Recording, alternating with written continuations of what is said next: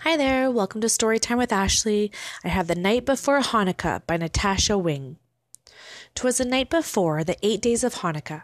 Families were prepping from New York to Santa Monica.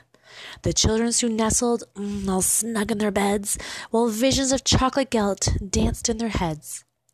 The very next evening our family gathered round. The Festival of Lights began right after sundown.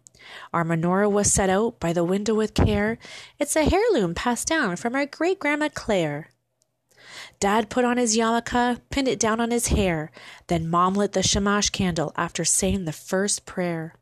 The flames, how they flickered, our faces cast in light. We sang Rock of Ages while the candles burned bright. Then we opened our presents. Wow, earrings for me and a building set for my brother who's 3. The next night we played dreidel. That's a top that you spin with 4 Hebrew letters, Nun, Hey, Gimel, and Shin. We each tossed in a coin made of chocolate called gelt. I snuck one and ate it just before it could melt. It was my turn to go. If it lands on Gimel, I win. But Shin turned up, so I put another coin in. Our dad won the game when our coins all ran out, but he divided up his winnings because sharing is what it's all about. On the 3rd night of Hanukkah, after the candles were aflame, Dad read the story of Jewish heroes, Maccabee. That was their name. Let's take back our temple, the Maccabees led with a shout.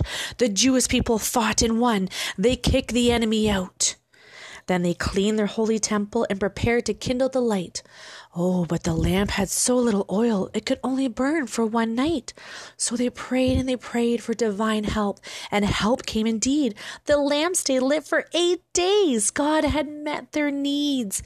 Before their wandering eyes, a miracle took place, the glory of Hanukkah for all Jews to embrace. On the 4th night, we ate latkes, deep-fried potato pancakes. On the 5th night, jelly donuts, the ones my Uncle Dan makes. On the 6th night, we visited cousins. It's a family tradition. The aunts made gravy and brisket. Yummy smells filled the kitchen. On the 7th night, to share a happy Hanukkah mood, we brought presents for others and lots of holiday food. On the 8th and last night, Mom had bad news to report. I don't know how this happened, but we're 1 candle short.